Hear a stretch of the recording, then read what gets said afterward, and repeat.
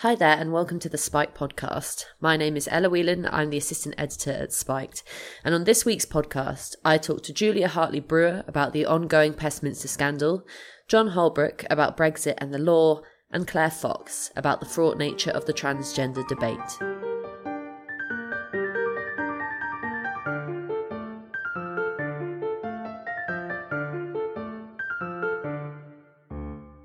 Though the headlines have relatively calmed down, the panic around sexual harassment in Westminster is continuing. MPs are under investigation and women are being encouraged to come forward with their horror stories. Pestminster, as it's now known, was of course inspired by the Harvey Weinstein expose, but it took on a life of its own after Kneegate, the story of Michael Fallon drunkenly touching a woman's knee under the table at dinner, and Fallon has since stepped down from his role as Defence Secretary. So, is this where it all started? And more importantly, where is it all going? To find out, I spoke to the owner of the infamous knee, Julia Hartley-Brewer, journalist, broadcaster and talk radio host, who has been extremely critical of what she calls the Westminster witch hunt. So, Julia, the Pestminster scandal's now been raging for about 3 weeks, I think, and it was arguably all kicked off by your now infamous knee, what's now known as Kneegate. I mean, first of all, how do you feel about this? How has it unsettled you how much something from the past has now blown up into basically a moral panic gripping politicians? Yes, as opposed to gripping my knee. I actually feel, I'm not in a victim-shamey sort of way, I actually feel quite guilty about Michael Fallon's career.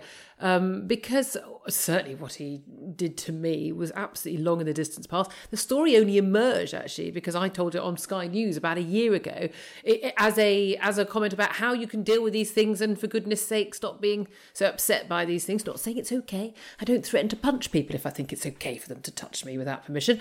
But yeah, I knew that various people did know who it was, and I was quite cross with various people, including someone else who was at the table who was prepared to reveal who it was when I felt that it was my business.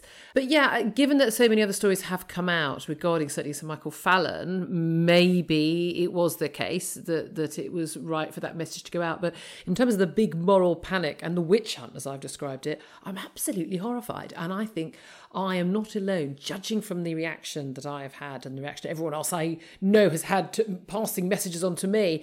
Most of the rest of the country thinks Westminster's gone completely stark staring mad. Yeah, because some of the allegations, it's weird calling them allegations because actually most of the stuff that's come out isn't criminal. It isn't pointing the finger. Yeah, so lots of the claims that are made against MPs people are are being ridiculous. forced to go into sex shops and buy dildos. Yeah. Have you ever been forced to go into a sex shop and buy a dildo? No, I've never. And I don't think funny that. Most women probably wouldn't be forced. I think there's a very uncomfortable truth at the heart of this. Maybe the thing that's not being talked about is that it's true that it's either, as far as I can see, aspirational politicos or well-known journalists who are coming out with these stories. Yourself aside, I mean people who are pursuing the allegations and calling for MPs' heads. I'm thinking of Kate Maltby and people like that. Is there a kind of disconnect between the women who are making these accusations, blowing it wildly out of proportion, and the rest of us sat at home who are kind of going, what? Rolling our eyes? I mean, this is the thing. I think it's an age difference as well. I think older women, and again, it's not that we've put up with it for years. We just sort of find it quite bizarre that people are in any way allowing people being raped, sexually harassed, being exploited by bosses, with someone touching a knee in the bar. I'm sorry, as much as I don't think it's acceptable for someone to sort of go around hugging and groping women in strangers' bar in the House of Commons, it's really easy to deal with these people, and I've never understood why women can't. At the same time as never understanding it, I have always dealt with it. I've always, throughout my career, and people say, oh, because you're in your 40s. No, when I was 18, I dealt with customers when I was a waitress in exactly the same way, and I've always stood up for other women. I think that there is something happening that they're not comfortable with. But I do find it bizarre that it is being treated as this sort of, oh my goodness, this is terrible, this has happened to me, and it happened to me 20 years ago, and I'm still crying about it every night, and I've had therapy for years. I mean, get a grip, people. I do think we are in serious snowflake territory. And in some of the women who you've named, I'm friends with these women. I have worked with these women, and I have a lot of respect for these women. And everyone's entitled to react in their own way. And of course, the sisterhood's been quite cross with me because I didn't react in the appropriate way. I don't consider myself a victim. I didn't think that I needed anyone else to handle anything, certainly nothing that had happened 15 years ago. But I genuinely think that, I think most women in their working worlds don't sort of feel that when they walk in, they sort of open the door of their office or their factory floor or shop floor, that they are going to be pinned against the wall by a sexual predator, raped in the loos, or constantly sexually harassed. That is simply not the real world. That is not what is happening. Westminster is not, the corridors aren't full of people running around after women to the tune of the Benny Hill show. This is just simply not in any way reflective of the reality of everyday women's lives. Well, that's what I was going to ask you about, because obviously you've worked for a long time in the world of politics and journalism and somehow survived. But there's much talk about the toxic environment. It's rubbish. Absolute load of nonsense. Is it rubbish? Because it's a complete load of nonsense. Of course, there are sexist pigs, and there's some pretty horrible women as well. There are people, and people are not perfect, and people have their prejudices of whatever kind, whether they're class, whether they're accents, whether they're football teams. People are all different. Do I think that women are being stopped from getting ahead in Parliament? Has anyone heard of Theresa May? I mean, seriously, has anyone heard of this? I've been told for the last 3 weeks we live in a patriarchal society. The Prime Minister is a woman. The Home Secretary is a woman. The Chief of the Metropolitan Police is a woman. I mean, I can go on. It seems to be that is blatant nonsense. Oh, no, but they're different. They're different from everyone else. I know hundreds and hundreds of successful, well-paid women who haven't for a moment put up with sexism or sexual harassment. Anything they have dealt with, they have batted away. They are changing the world. The men they're married to are changing the world. And I just think the message we are sending out, I've got a daughter who's 11 years old, the message we are sending out to young girls and young women right now is be careful out there, it's terrifying. And don't forget you're a victim because you're a woman. It's not how I was raised, it's certainly not how I'm raising my daughter, and I don't think anyone else should be sending that message out to our daughters either. Well, why do you think so many feminists are pushing this? And it's not an over-exaggeration to say that most feminist writers in the papers are kind of treating this like they're calling it a watershed moment. I mean, it's rubbish. No, they're not feminists. They're feministas. I constantly am told on Twitter, well, she's hardly a feminist, is she? I was the third female political editor of a national newspaper in this country. I've been on Question Time and everything else long before there was a let's get women on Question Time. I did it, the hard way by being bloody good at what I do. Raised by a mum who went to medical school with 2 children as a single mum and became a GP. Don't tell me I'm not a feminist. This isn't feminism. Telling women that men are evil and horrible and it's all patriarchal and women are victims all the time. That's not feminism. That's Victorian age stuff. I mean, at this rate, they'll be asking us to hide our ankles again. This is nonsense. The feministas or feminazis, they have completely lost the plot when it comes to what female empowerment is about, what equality is about, and what the women of my mum's generation fought for. I think, frankly, it's an embarrassment.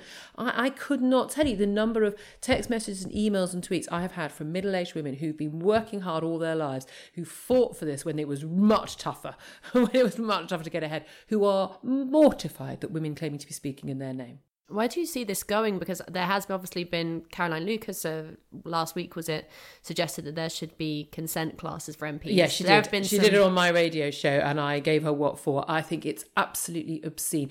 My husband does not need to be told not to rape or sexually harass women. Most men, 99.9% know this. I think it's an absolute insult, and it's up there with making male university students in Freshers' Week go to, oh, by the way, remember not to rape classes. Again, all women victims, all men potential rapists. And if you're going to see the world like that, maybe you're better off just staying at home and not venturing outside the front door. I genuinely would march in the streets to prevent that. I think it's an absolute obscenity to suggest that men need that. The thing that I've found that's come out of this is that there is a certain type of wrong woman. I think it's you and me. It might be, but there's a certain view of if you are women who are bolshy, let's say, or push back, or are confident in saying that they're not going to be pushed over by men, unless you play the victim narrative, you are the wrong kind of women. I mean, does that not sit well with you? No, it doesn't sit well with me at all. But what's so fascinating about these women talking about what a real feminist is, well, they should go and get proper jobs. They're all, as far as I can tell, none of them earns enough to pay a mortgage. I'm sorry, I'm doing a proper job every day. I'm out there, talk radio, which is supposed to be a preserve of men. I was political editor of the national paper, the preserve of men for many years. Being a political commentator, preserve of men for many years. I think that makes me more of a feminist than someone whinging on about, gender identity and feminism in a former polytechnic somewhere in Norwich. I'm sorry. I think these people are completely and utterly out of touch. They're out of touch with men and women, and they are doing men and women a huge disservice. Feminism wasn't about women being victims, and it wasn't about men being nasty. It was about equality. That's all it is. But they don't want equality. They want women to be treated as little special snowflakes. I'm not a little special snowflake. You aren't. No woman listening to this right is. My 11-year-old isn't and never will be. And we want to be treated as equals. And if you're saying, basically, any woman at any time can point her finger and go, oh, I didn't like the way you spoke to me or you touching me, even if it was, a pat on the back. And the man basically can lose his career, his future, in some cases, as we've seen with Carl Sargent in Wales, his life, then I think you're asking for a special treatment, which is really unhealthy. And these women don't speak for me, and they don't speak for the vast majority of women in this country. That was Julia Hartley-Brewer on the Westminster scandal. Now for our next guest. It's hard to know where we're at with Brexit. Not just because talks with Brussels have been so confused and chaotic, or because of the fact that our own government is teetering on the brink of disarray, but because none of the political class seem to have understood what was at the heart of the Brexit vote, a demand for democracy. As newspaper headlines continue to bemoan the tragedy of Brexit and ardent anti-Brexiteers push for Parliament to block the withdrawal bill, where are we at? And why is Brexit still something worth fighting for? To find out, I spoke to writer and barrister John Holbrook. So, John, it's hard to keep up with where Brexit is at the moment. It kind of feels like Groundhog Day sometimes because there seems to be a continual slog and not really any progress. But things are happening. So can you update us, especially in relation to Clause 1 with what's going on? Well, at the moment, what's going through Parliament is the EU withdrawal bill. And that's important because that will put an end to the EU's control over our laws. So there was a debate in Parliament earlier this week, and Clause 1 of that bill was agreed. And Clause 1 is really very important because that says that the European Communities Act will be repealed. And that's immensely significant for anyone who believes in democracy because the European Communities Act is the act that, since we entered what was then the EEC in 1973, has meant that European law is supreme over our British law. So essentially, ever since that act was passed, we as a country haven't been able to determine our own laws because so many of them have been determined in Brussels. So when that bill becomes an act and it becomes law, it does mean that on the day we leave the European Union, we will be able to take back control of our laws. And Spiked has got a little day counter which says how long it's been since the Brexit vote happened. And I had a look at it today. It's been 511 days since the Brexit result was announced. And yet we're still kind of receiving intense negativity about it. And I just did a quick Google search this morning of Brexit, and what came up was The Guardian saying that we should prepare for a no-deal chaos scenario. The Independent says that Brexit could push the UK security off a cliff edge, and then obviously there was Michel Barnier earlier this week talking about the fact that Brits wouldn't be allowed to bring their pets on holiday with them. So, 511 days in, there's still the continual barrage of Brexit is terrible, Brexit is disaster, why are we doing this? So why do you think there is still this continual kind of downplaying of the positives of Brexit? Well, I think it's important to distinguish between the Remainers and the Remoaners. I think a lot of people who voted Remain, the 48%, have accepted that Britain must do what the majority wanted and hence leave the EU. The problem really comes with this much narrower strata of people who I call the Remoaners, who I think have had a vested interest in the European Union. If not a direct vested interest, then a belief in the idea that it's right to constrain British democracy. And I think the thought of us leaving the EU and taking back control over our own laws really frightens them, because it means doing things in a way which we've never done before. So they're the people who are fighting tooth and nail to do whatever they can to frustrate, and what they ultimately want to do is to prevent Brexit from happening. And I think they do tend to exert undue influence, and we see that in Parliament. Although 52% of the people voted to leave, only 25% of MPs in that last Parliament supported leave.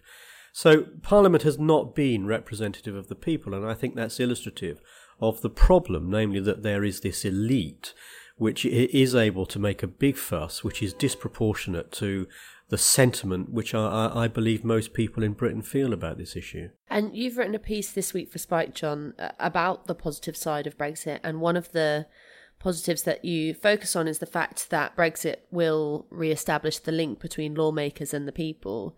I mean, this is something that I often get into fights with people about when you talk about the influence that the EU law has in the UK. People often say it's not the case that the EU just hands down direct law and that we're ruled by the EU. That's kind of one of the classic to and fro's that I often have, but you give a really nice example in the piece about agricultural policy. Can you tell us about that? Yes, I think agricultural policy is an interesting example of this problem because, I begin the piece by saying, can you remember when agricultural policy was last debated? How many people can name the Minister of Agriculture? I think the truth of the matter is agricultural policy hasn't been debated since we entered the EU for 45 years. And there's a good reason for that, which is that there's no point in us debating it because we have no control over it. The common agricultural policy, which is determined in Brussels, means that we have no control over our agricultural policy. And that's merely one example I could give. I mean, the same applies to fisheries, exactly the same applies to trade. It actually surprised me during the referendum campaign to realise the significance of us as a sovereign country, supposedly, not being able to negotiate our trade deals. The same applies to freedom of movement. I think, people are more familiar with that example.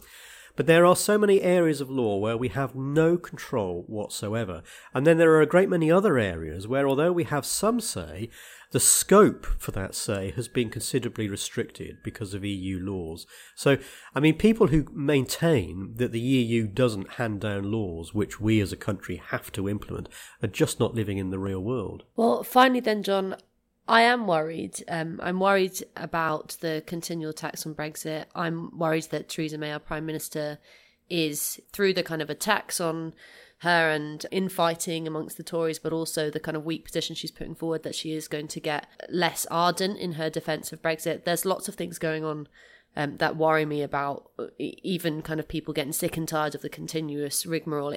If anything could have made the most exciting thing Brexit boring, it's this kind of continual bickering over the tiniest things and gossiping from Brussels, and all of that's going on. But why is it important to maintain the excitement, the brilliance of Brexit, and remind people why it's important? For me, it's because it's all about politics. It's all about the way we do things in this country. It's all about our ability, not just to, the slogan used was take back control.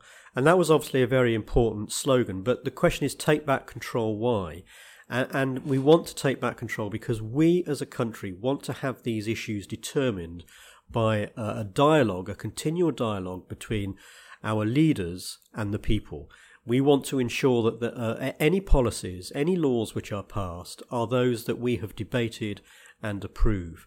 And I think one of the problems that's dogged politics since the Second World War is that our political class has never really embraced democracy.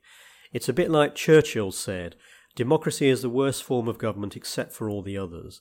And the problem is that if you fundamentally believe that, then you're always going to look for ways to fetter democracy. And that's essentially what's happened with the EU project. The political class found a way of constraining political debate. Now, I think Churchill was wrong. I think democracy is the best form of government. And that's the possibility that we have once we leave the EU, because then we will be in a position to ensure that we do have full control over all of our laws and all of our policies. That was John Holbrook on why Brexit is still brilliant. Now for our final guest. This has been a big week for news on transgender politics. A trans performance artist criticised Topshop for not letting him change in the women's changing rooms. Some people got upset about the fact that drag queens were going to teach nursery school kids about gender in Bristol. The Church of England has called for boys to be allowed to wear tutus and tiaras. And on a more serious note, a teacher in Oxfordshire has been suspended for misgendering a trans child he called she. Discussion about these events has led to a lot of finger pointing. It seems that talking about transgender issues will more likely than not get you called a transphobe. But there are questions which have to be answered. Why are so many young people asking to transition? Is it right that whole institutions change their policy on the basis of a small minority of people? And what do we think about this politicisation of gender on the whole? To try and answer some of these questions, I spoke to the Institute of Ideas director, author of I Find That Offensive, and regular judge on the Moral Maze, Claire Fox. Now, Claire, you've been talking about this issue of trans and the controversy around it for quite a while, and you've said that you are nervous about the discussion around transgender politics. Can you tell me why you are nervous? I think it's right that you emphasise that I'm nervous about the discussion around transgender politics, rather than I've got some kind of fear of people having a change in the way they understand their gender. I sort of don't care about that. And, you know, I'm a liberal, I believe in freedom, and I've got no hostility at all to people expressing themselves as they wish. But what's happened is that it's become an issue which is toxic to discuss, because you get closed down very quickly and called transphobic if you don't go along with a particular narrative.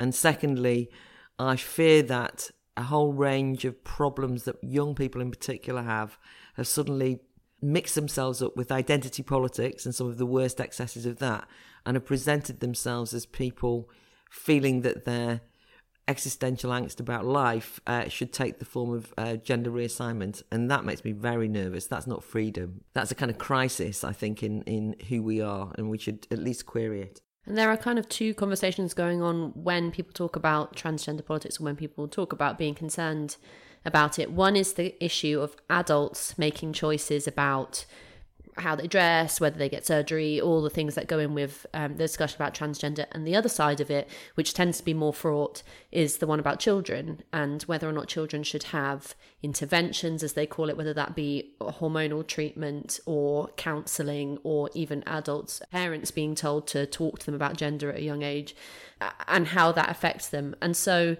in relation to just focusing on the kids for the moment, is it a case that actually the adults have kind of left the building? Because you of recent cases that I can think of, one is a teacher being investigated and threatened with being sacked for misgendering a kid because he called her she.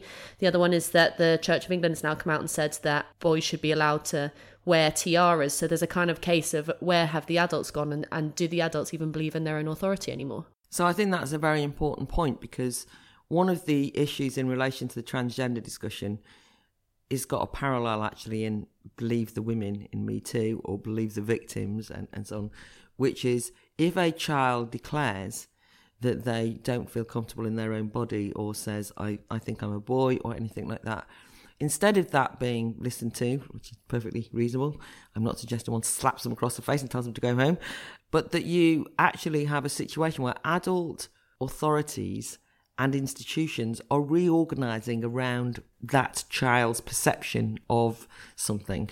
You know, that's very disastrous for adult authority in general, because, you know, if a child says, I refuse to do my homework because I don't want to and it makes me feel uncomfortable, one tends to say, yes, moving on, do your homework.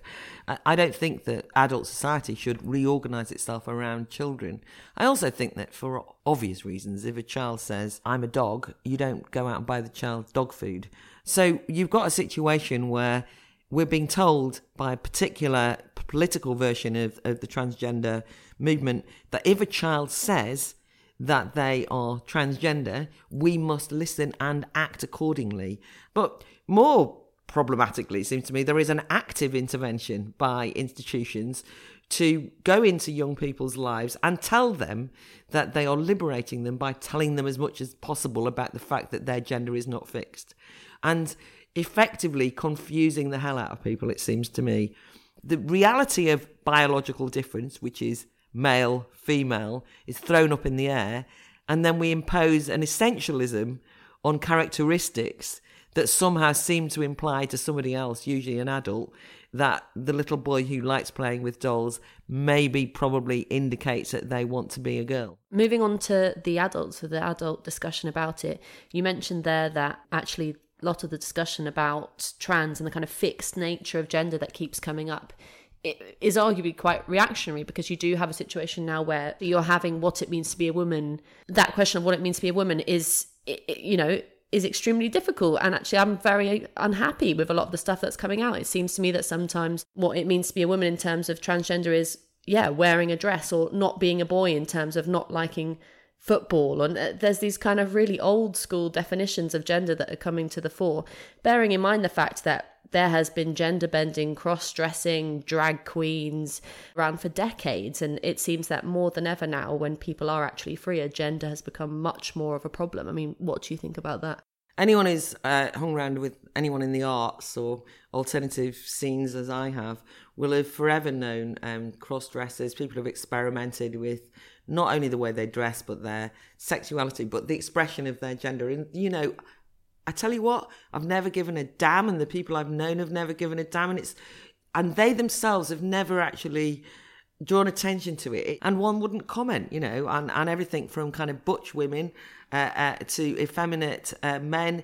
This isn't the sort of thing where you sort of go, wow. I mean, it's become politicised, and in the course of it being politicised, it's become quite difficult, because it then starts to say, I demand that I'm treated as a woman. I use the example because it really annoyed me when Sam Smith came out as saying, how can you fix my gender? And then goes on to say, because I do like a heel and I've got false eyelashes and loads of makeup in my... And I thought, oh, great. So you see your kind of feminine side is coming out in a heel. I mean, I've never worn a heel in my life.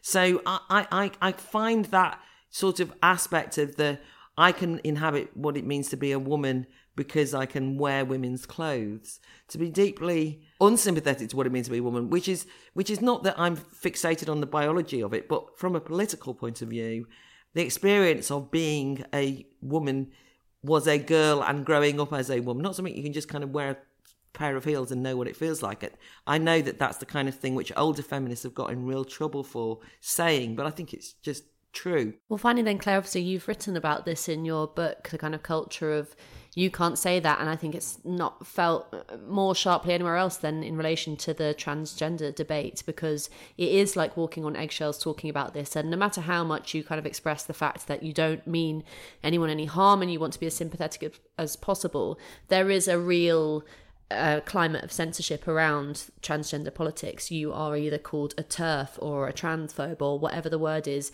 some kind of bigoted person, if you call into question this particular political discussion. Obviously, you believe in free speech, and the Institute of Ideas champions free speech, but especially in relation to this hot political discussion, which is not going to resolve itself anytime soon. Why do you think it's actually important for all of us to discuss it, even if that means risking kind of having your head on the block? It's the one issue that really has pathologized dissent, I feel, more than anything else. Even when I'm talking to you, I'm kind of thinking, am I misgendering? Am I saying him, he, she?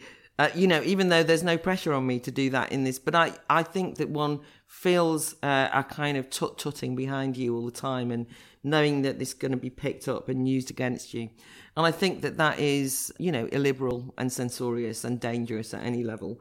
You then get actually very serious implications of this, because ironically, you'll get people, and this is now becoming more of an issue, who are actually the experts who work with, for example, in gender clinics, and people who work with people who have gender dysphoria, who are trying to understand, for example, why there's an increase in the number of people presenting themselves to the Tavistock Clinic, or the number of young people seeing gender as an issue for them in terms of their identity, who are looking at issues around why there is a correlation, not necessarily causation, between mental health issues, autism sometimes, ADHD, gender dysphoria, all of these things.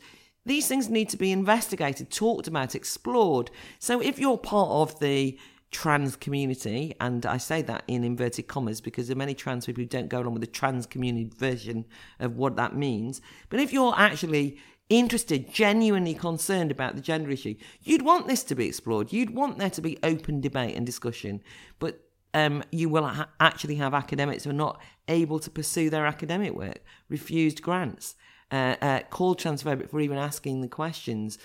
Senior medics, like the guy in Canada, losing their job, hounded out because they didn't go along with the one version. And they're the very people who are working with people who are transgender, who we need to actually go to them for some expertise and some insights. So that's sort of very serious. The other thing, though, is that because you get a spurious pseudo kind of evidence emerging. I mean, in this discussion on trans, I keep hearing people talking about the feminine and the masculine brain, the pink and the blue. What? I mean, this is a pseudo-scientific quackery of the worst sort. And if it's not, then I want to see the evidence and I want to be able to debate it. But of course you can't. These things get dropped into the conversation. Anyone who says, just run that past me again, are you seriously telling me that you think there's brains hardwired in for trans that are pink or blue, and therefore actually you're going to tell me now that biologically femininity and masculinity, which are social constructs, are in fact biological? I want to challenge that. I want to look at it. You're not able to, because you get closed down for being transphobic. And finally, because I think that there's a danger with this fashion for it, and with, I think, almost an incitement of the young to see their problems through the prism of gender, that young people will get trapped. I mean, if you end up being elected as some poster boy for transgender at 15 by the campaigners, say you want to change your mind, right? Say you want to challenge it. Say you want. I mean, this is, and I'm not even now talking about the terrible consequences of self-mutilation, which is what it is, which is why I think if you're going to do it, you need to be serious about it, or taking hormonal drugs that will make you infertile. I'm not even talking about the medical interventions. I'm talking about the psychological interventions of the whole of society reorganising themselves about the fact that you at 14 said, actually, I'm not Josephine, I'm Joseph. Anyone reorganising around, and then you might want to go, God, I think I might be Josephine again, by the way, like a couple of years down the line, because we've all had that phase. I mean, God knows how many phases I had when I was at school. Thankfully, adult society didn't reorganise themselves around my whims or my great profound insights of what I thought I was or what have you. People held their nerves. Now, again, you need an open and free debate that will allow the young to explore the fact that, as Joseph, I want to be called Josephine. And to be honest with you, I don't mind that. I don't kind of care about that. I mean, I might call him Josephine or I might not, right? That's a kind of matter of politeness or what have you. But what I will not have is that we are demanded that we do that. Never question it, because actually that traps Joseph as Josephine forever. I do think that there is a very big question for all of us to ask in society, which is why our young people are so angst-ridden about their identity in this way, and they're angst-ridden about their biological identity. It seems to me that if you're so self-obsessed that all you can think about is what gender you are and you're not the right gender, and even when people say, well, I'm gender fluid, how dare you, you just think, haven't you got something better to think about? Read a book. Get out there. The world is to be changed. There's politics out there. People are narcissistically demanding everything is about them and their confusions about their gender. But I think there's a big question to ask as to why we're not inspiring teenagers to think about something more interesting than themselves and their gender.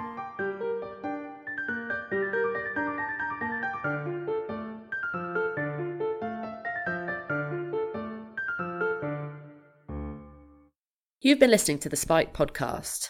To get your daily dose of Spiked opinion, head to spiked-online.com, subscribe to our podcast feed, and if you would like to help Spiked continue to thrive, please be sure to make a donation.